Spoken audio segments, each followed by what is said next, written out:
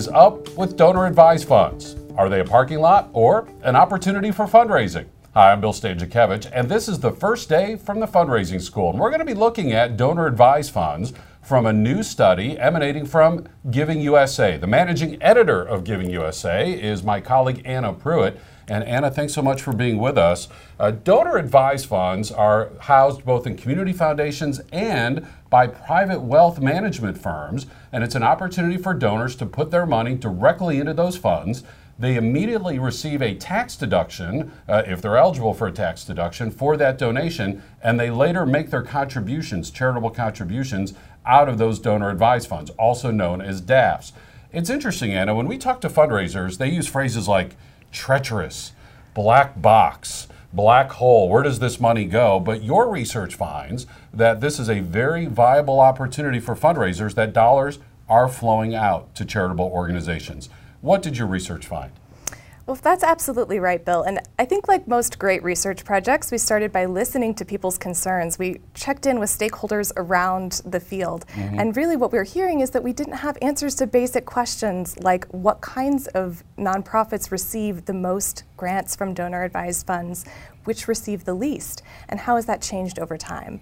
And one of the things that we were able to find with our study is that education receives the largest number of or the largest amount of granting dollars from donor-advised funds. And religion gets the second most, which if you're a fan of Giving USA, and we sure hope that you are, then you know that that's flip-flopped from the national picture, where religion it gets about 1/3 of all granting dollars, and education is the second largest subsector. Now, as I mentioned, DAFs are housed by community foundations and have been since the 1930s. The most recent trend in the last decade or so has been the movement of dollars into the DAFs held by private wealth management firms. In fact, the #1 destination of charitable dollars these days are DAFs in the private sector, and 4 of the top 10 destinations of charitable dollars initially are going into these commercial donor-advised funds. But your research shows the dollars are going out, right? Both from the community foundation DAFs and the commercial DAFs. What are you seeing in terms of the disbursement of these dollars? DAFs are not a parking lot, correct? DAFs are not a parking lot. We were actually able to track about half of all granting dollars from donor-advised funds over the course of our study. And we included in our study all different kinds of donor-advised funds. So that includes national charities, like the type that you were just speaking of, as well as community foundations. And one of the reasons why this is so innovative is that it's really hard to get that data. Because especially for something like a community foundation, they're making grants from lots of different kinds of accounts, not just donor-advised funds. So when we get that Schedule I data, we actually have to work with the community foundation to find out which grants came from donor-advised funds, and that's part of what makes our study really unique. Anna, do we have a sense when you say education is the top destination? Is it primarily post-secondary education? Is it K through 12 education? A little bit of both? What are we seeing from the data? Right now, we are not able to drill down that deeply, but we really hope to continue our work. We know how important it is, we know how many questions people have, and that's absolutely a direction that we hope to go in the future. And when you talk about religion, this is the congregation, this is the temple, the mosque, the place of worship, not the faith-based social service center. Help our fundraisers understand that aspect of the giving through DAFs. Absolutely. So something that comes up all the time is that giving to religion for Giving USA is very narrowly defined as congregational giving primarily. So something like Salvation Army, which is obviously very faith-based, is technically qualified under the human services subsector. And human services for donor-advised funds do perform about at the same level that they do on the national picture. And so in Giving USA, normally religion is the top destination, followed by education and human services. But with the donor-advised funds, Anna and her colleagues have found out that that is flipped, that education is the top destination, followed by religion. But human service organizations still have an opportunity to fundraise from DAFs. What about those so-called public society benefit organizations? Where do they fit into this landscape? So public society benefit organizations include things like United Way and Jewish federations and other sort of pass-through large organizations. And it can also include the ACLU and other kinds of lobbying organizations. We see that there's a slightly elevated granting to public society benefit organizations from donor-advised fund sponsors.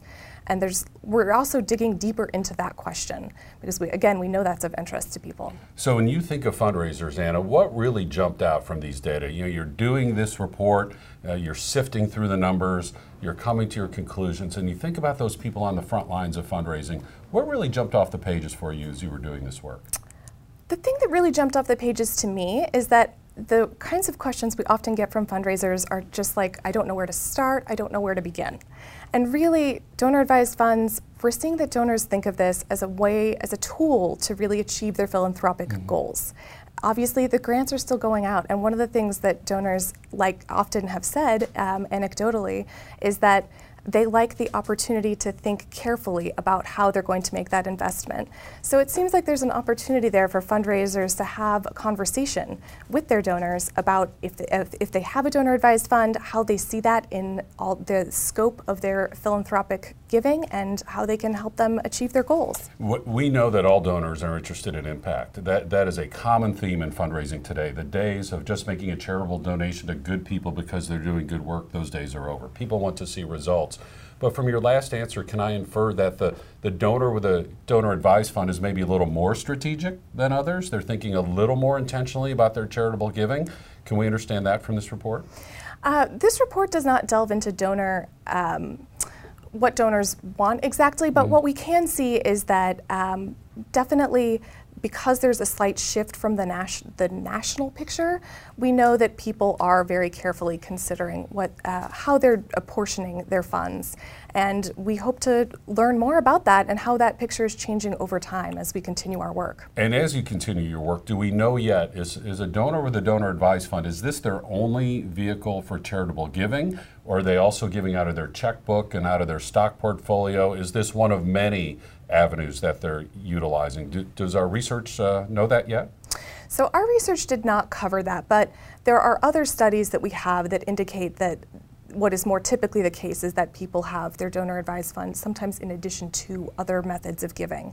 It's just one of the tools that people use. And so as fundraisers pay attention to this white-hot trend, what's next on the research docket as you and your colleagues look at donor-advised funds? So the kinds of questions that we are interested in, first of all, as donor-advised funds continue to become more popular, we're very interested to see how those trends shift over time. And then another area of interest for us is that we know anecdotally that a lot of people, given the changes to tax policy at the end of 2017, made substantial donations to their donor-advised funds. We're not sure exactly how that's going to shake out in the future, but we're very eager to see how these big donations to donor-advised funds might impact how and when people make their charitable gifts in the future. In fact, Anna, you know from our previous podcast, we've spoken with executives from Schwab and Vanguard and Fidelity.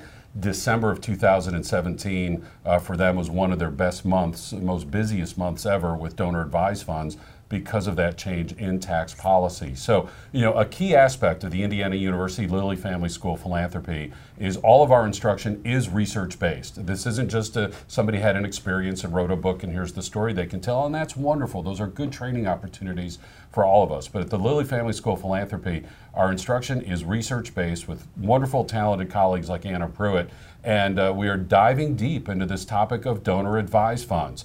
The fundraising takeaway here is so important. People, when we think about foundations, we think, oh, I'm going to go to the Foundation Center website, or I'm going to contact my local community foundation. They're going to let me know who those other family foundations are.